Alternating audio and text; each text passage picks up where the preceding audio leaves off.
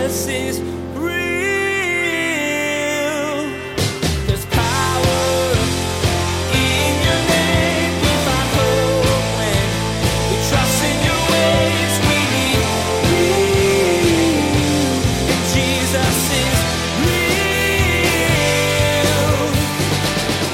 real. Whatever sufferings or trials we go through, God comforts us in the midst of those sufferings and trials. And then God wants us to be able to share the comfort we've received from the Lord with other people who are going through similar things. See, it's one of the ways that God leverages the sufferings that we go through to help build up the people of God, where all of a sudden, because we've been through something, we can empathize. We've had similar experiences to somebody. You can't make it through life without experiencing hard things. These times of suffering can take many forms and can last a moment or seem to drag on forever. But while difficulties are inevitable, they don't have to take you out. Today, Pastor Daniel invites you to see how Job responded to the crushing circumstances in his life. You'll see that God will comfort you just like he did for Job. And this in turn will help you comfort others who are also suffering. Now here's Pastor Daniel in Job chapter 1 as he begins his message, Hope Under Pressure. Jesus is real. So when I first gave my life to Jesus now many, many years ago, one of my closest friends was a guy who was a lot older than me, who I had met at the church that I was going to. And he was one of those unique people that his story of his life was kind of so different than anything I'd ever imagined. And really, as I got to know this man, Philip, he was one of my first mentors, and God really used him in my life in a lot of different ways.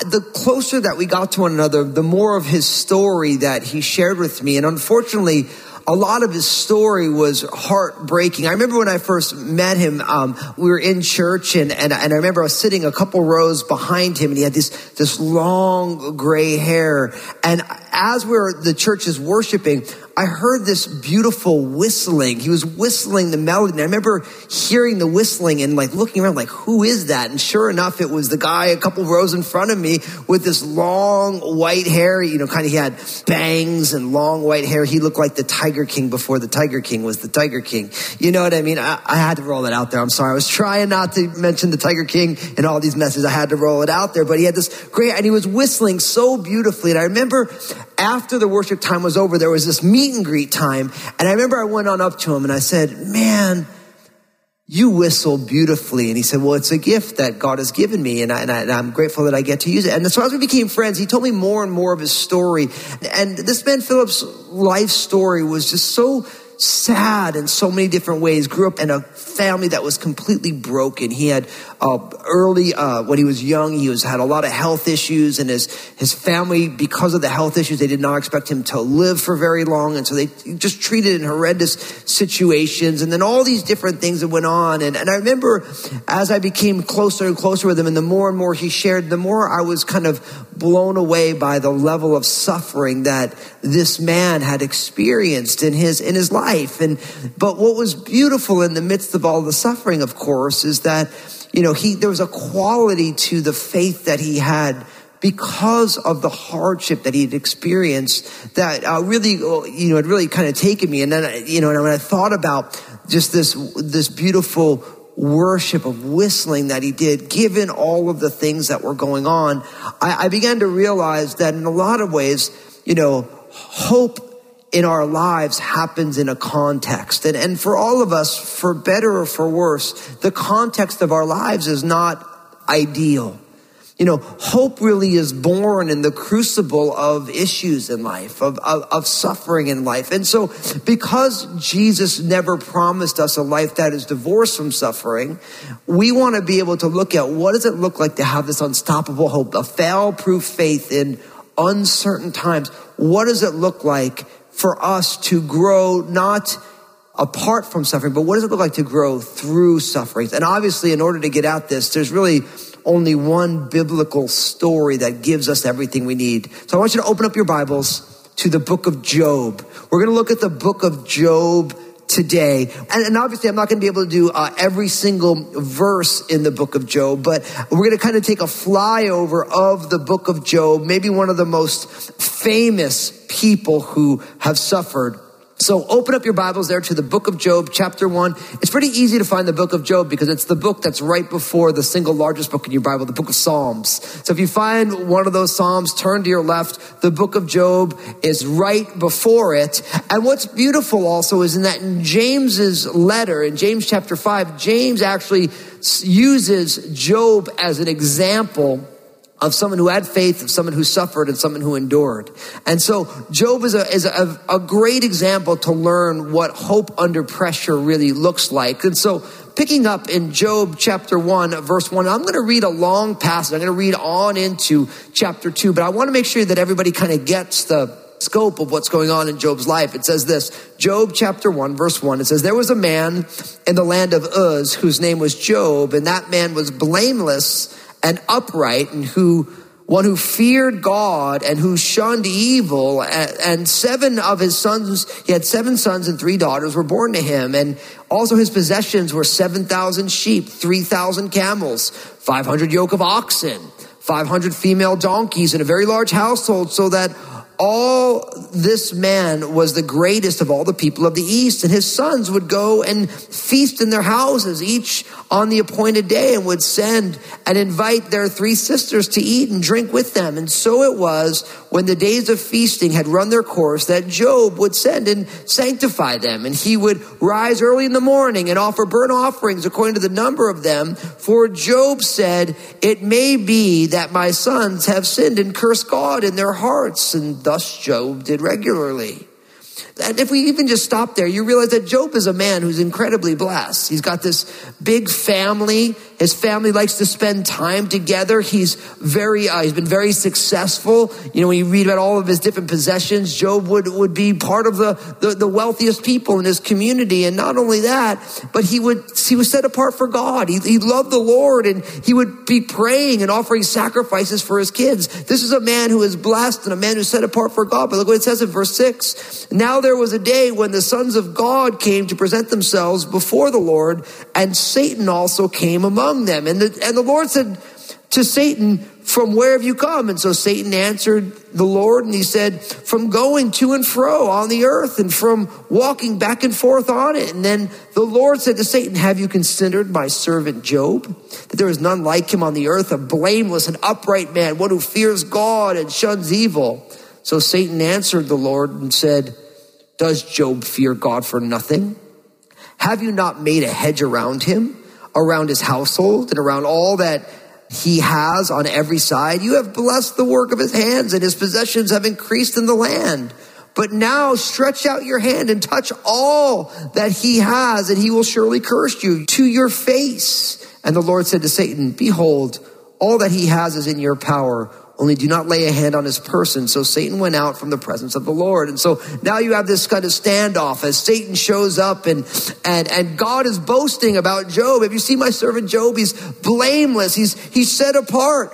You know, he's an amazing person. He fears me. He shuns evil. And really Satan accuses Job. Oh man, Job's only like that because you blessed him.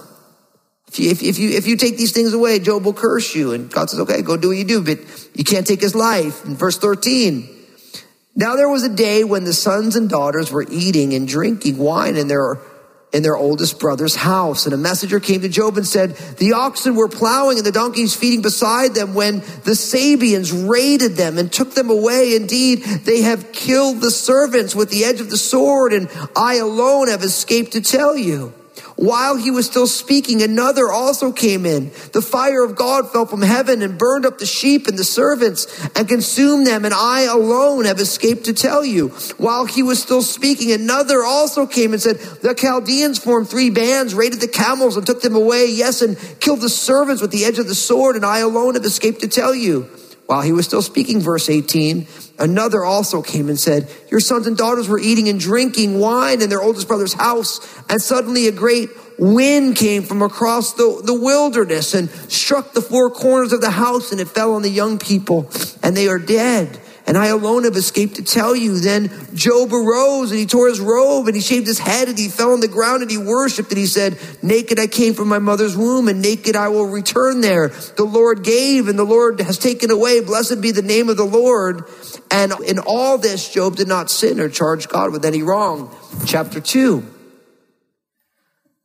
And then there was a day when the sons of God came to present themselves before the Lord, and Satan also came among to present himself before the Lord. And the Lord said to Satan, from where do you come? So Satan answered, said to the Lord, from going to and from the earth, from walking back and forth on it. And then the Lord said to Satan, have you considered my servant Job, that there is none like him on the earth, a blameless and upright man who fears God and shuns evil, and still he holds fast to his integrity? Although you incited me against him to destroy him without cause. And so Satan answered the Lord and said, skin for skin. Yes, all that a man has, he will give for his life. But stretch out your hand now and touch his bone and his flesh, and he will surely curse you to your face. And the Lord said to Satan, behold, he is in your hand, but spare his life. So Satan went out and the presence of the Lord and struck Job with painful boils from the sole of his foot to the crown of his head. And he took for him a potsherd from which to scrape himself while he sat in the midst of the ashes. Now, obviously I just read a chapter and some other verses, but what do we learn in all this is that really there are many types of suffering. We learn that there are many types of suffering. See, Job was a man who was blessed. Right? He had all these great possessions, had a great family. Everything he put his hands to prospered. But really, as a blessed person, then all of a sudden, the suffering began in the spiritual realm, where now all of a sudden Satan's got his eye on Job and wanting to prove that Job is just a mercenary. He praises God because everything's going well. Then, of course, we find as we continue on that now all of a sudden Job's possessions begin to be stolen or ruined by raiders. Obviously, we find from the losing of his possessions that he ends up losing his family. His sons and daughters are together in one house, and there was a great wind, and the house fell in, and they all passed away. And then ultimately, by the time you get to chapter 2, Job's got the physical sufferings of now he's got these painful boils from head to toe, and he took a piece of a potsherd, a piece of a broken clay pot to scrape those boils to try and give him some sort of a relief. See, really what you find is that there are many different types of suffering, and Job experienced a lot of different types of suffering, whether it was his health, his family, his possessions, struggles, spiritual struggles. And we have to remember that suffering happens to everybody, but everyone's experience of suffering is different. Right? Like my friend Philip, who I told you about, he had physical ailments, issues with his family, right? I know for me, I suffered when my mother passed away. I had a loving family, but that we lost my mom. And every single person has their own things that are the sufferings that they're dealing with. And oftentimes we think ours is the worst because it's ours, but we have to realize that suffering is part of the human condition.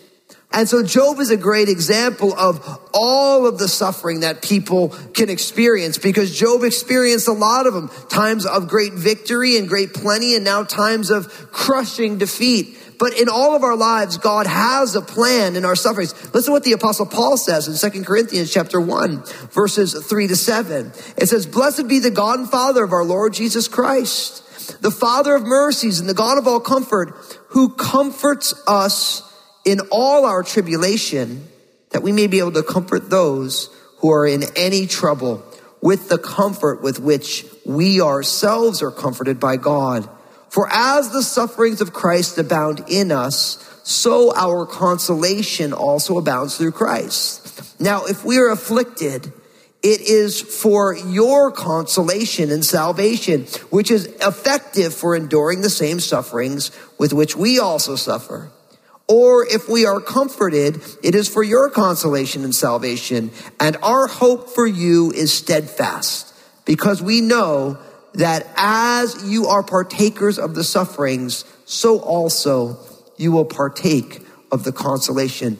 The number of times that I have quoted 2 Corinthians chapter 1 as a pastor, it's innumerable, because everybody needs to remember that whatever sufferings or trials we go through, God comforts us in the midst of those sufferings and trials. And then God wants us to be able to share the comfort we've received from the Lord with other people who are going through similar things. See, it's one of the ways that God leverages the sufferings that we go through to help build up the people of God, where all of a sudden, because we've been through something, we can empathize. We've had similar experiences to somebody who's going through that, and we get to be able to bless them and comfort them by the things that we've gone through. The number of times that my own story of life, whether it's, my background in partying and addictions, the way God has delivered me, worked in my life, going through the loss of my mom, walked with different people through different things. Sometimes I get the chance to coach pastors and leaders with the things that I've experienced, that you can pass along the comfort that God has comforted us with. And all of us, because everybody suffers in different areas, and we all have there's different types of suffering. Each one of us, God takes the sufferings and he creates a testimony there of how he has worked in and through our lives through the suffering so that we can be able to share it with one another. And so God wants us, when we're going through suffering, to be able to receive from other people the comfort that they've received. Now, because we're covering the whole book of Job, there's lots that I want to be able to say about this, but there's more to this story that I think is important. Listen to what happens in Job chapter 2. It says, or in verse 9, it says, then his wife, speaking of Job's wife, said to him, do you still hold fast to your integrity? Curse God and die. But he said to her, you speak as a foolish woman speaks. Shall we indeed accept good from God, and shall we not accept adversity? In all this, it says, Job did not sin with his lips. Then verse 11, now when Job's 3 friends heard of all the adversity that had come upon him, each one came from his own place. Eliphaz the Temanite, Bildad the Shuathite, and Zophar the Naamanite, for they had made an appointment together to come and mourn with him and to comfort him. And when they raised their eyes from afar and did not recognize him, they lifted up their voices and they wept. And each one of them tore his robe and sprinkled dust on his head toward heaven. So they sat down with him on the ground 7 days and 7 nights, and no one spoke a word to him, for they saw that his grief was very great. Now, really what we find here, and ultimately as we continue to read the book of Job, there is, some 30 chapters of this discussion or the dialogue that goes on between Job and his friends. But really what we learn is that in times of sufferings, sometimes friends and family fail. In times of suffering, sometimes the people who are closest to us do not help. Now, in a lot of ways, we first saw Job's wife comes and his wife saying, all that's gone on, you keep your integrity, you should just curse God and die. Now, you have to realize that a lot of times, Job's wife gets a bad rap, but really you got to realize that Job's wife is also suffering intensely. She lost all of her kids as well. She lost all of her possessions as well. And now she's looking at her husband who has got boils from head to toe, and he's completely broken, and her life got completely broken as well. But really what we see here is that Job's wife, in the midst of the suffering, when she could have tried to come and been a support, instead she's like, man, you just got to curse God and die. Like this is horrendous. She's given up all hope. Right? And then Job's 3 friends come. They want to mourn with him, right? And they get together with him, and they don't even recognize Job. I mean, Job, his whole life is changed, and he's in such deep grief that they're tearing their clothes, they're putting dust on their heads, all these signs of mourning and humiliation. And it's amazing, as it says that they held space with Job for 7 full days, and just being there with him. And then Job starts to speak. And then really what goes on is for the next 30 or so chapters, they begin to say, Job obviously must have done something wrong. And really what you find here is that oftentimes one of the things that makes suffering so challenging is when the people who are closest to us, the people who are supposed to be there for us, when they fail. But that's exactly what happened to Job. And Job starts with 3 friends. Another friend ends up showing up, giving Job a hard time. Saying, obviously you must have done something wrong. Obviously there's some sin in your life. And unfortunately, in times of great suffering, our friends and our family can fail. But don't ever forget the fact that Jesus had that exact same experience, didn't he? I mean, when you think about Jesus's journey to the cross, he needed his disciples to be there. He needed his loved ones to be there, but they weren't there for Jesus. I mean, think about what it says in Matthew chapter 26. Verses 33 to 35. Peter answered and said to Jesus, even if all are made to stumble because of you, I will never be made to stumble. Jesus said to him, assuredly I say to you that this night before the rooster crows, you will deny me 3 times. Peter said to him, even if I have to die with you, I will not deny myself. And so said all the disciples. But you know the story, don't you? Just a little bit later,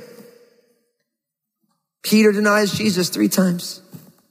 But at that moment, he was going to be there with Jesus. I mean, think about when Jesus went to the Garden of Gethsemane and he was beside himself praying drops of blood. He wanted his 3 closest disciples, Peter, James, and John, to be there with him, but they kept falling asleep because they weren't there for him. Listen to what else happened to Jesus. Matthew chapter 27, verses 45 and 46. It says, now about the 6th hour until the 9th hour, there was darkness over the land. And about the 9th hour, Jesus cried out with a loud voice saying, Eli, Eli, lama sabachthani. That is, my God, why have you forsaken me? See, when Jesus is on the cross, he's feeling forsaken by his Father as he's becoming the sin of the world and receiving God's just punishment for those sins. See, listen, it happened to Jesus. It's going to happen to us. Sometimes the people closest to us will not be there for us in the times of great suffering, which adds more anguish to the suffering we're going through. Now, in a lot of ways, I think for us, I needed to make sure from Job's story that I put that out there, because a lot of times our friends and our loved ones not being able to be there for us really adds insult to injury. Sometimes it's even the worst part of the suffering. But what I will tell you is that God is faithful even when nobody is not. Listen, God is faithful even when your friends and your family won't be. In a lot of ways, I like to remind people that when we go through the hardest times, the people of God, the church, is at its best. When someone's life is falling apart, I have seen over and over and over again, the people of God just rally around somebody in the most horrific situations. And in some ways, the people of God are at their best when our lives are at the worst. But sometimes our friends and our families, they fail us in the midst of suffering, which adds increased suffering to it. Now, in the midst of all this discussion, and really you can read from chapter 3 all the way through chapter 37. It's a long dialogue, and in some ways, when the 4th friend comes, there's even more stuff going on. But what's beautiful is in the midst of all this discussion, in these dialogue amongst Job and his friends and all that goes on, something amazing happens. And I'm going to read this to you from Job chapter 19, verses 21 to 27. Job says this.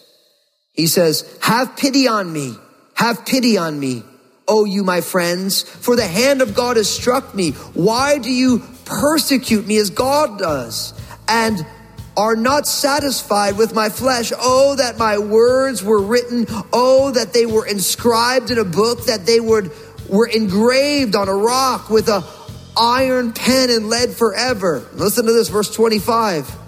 For I know that my Redeemer lives. Jesus is real. Have you felt alone in times of suffering? Like the people who should have been there for you just disappeared? Well, like Pastor Daniel shared today, people will fail to be there for you sometimes. Job knew what that was like. Even Jesus experienced this. His closest friends abandoned him when he needed them the most. But God will show up. He won't leave you alone. You can count on him to be faithful to you no matter what. Hey everybody, this is Pastor Daniel, and I want to let you know that you're going to make it. In my latest book, You're Gonna Make It, Unlocking Resilience When Life is a Mess, I unpack the keys to living with a deeply biblical resilience. You will explore how to blossom during times of suffering, fear and worry, and stress. And in this messy world, these keys are invaluable. Get your copy now at JesusIsReal.com. Pastor Daniel's message today is just one of many he shared from a variety of books in the Bible. Would you like to explore more? Just visit JesusIsRealRadio.com to access our library of audio. You can also connect with Pastor Daniel on Twitter, Facebook, and Instagram through the links you'll find at the bottom of the page. That website again is JesusIsRealRadio.com.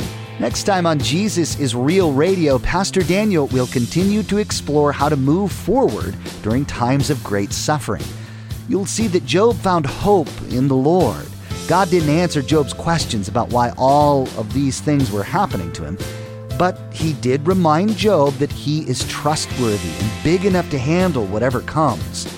You'll see that gave Job the foundation he needed to respond with hope. You've been listening to Jesus is Real Radio with Pastor Daniel Fusco of Crossroads Community Church. Pastor Daniel will continue teaching through this series called Unstoppable Hope. Until then, may God bless.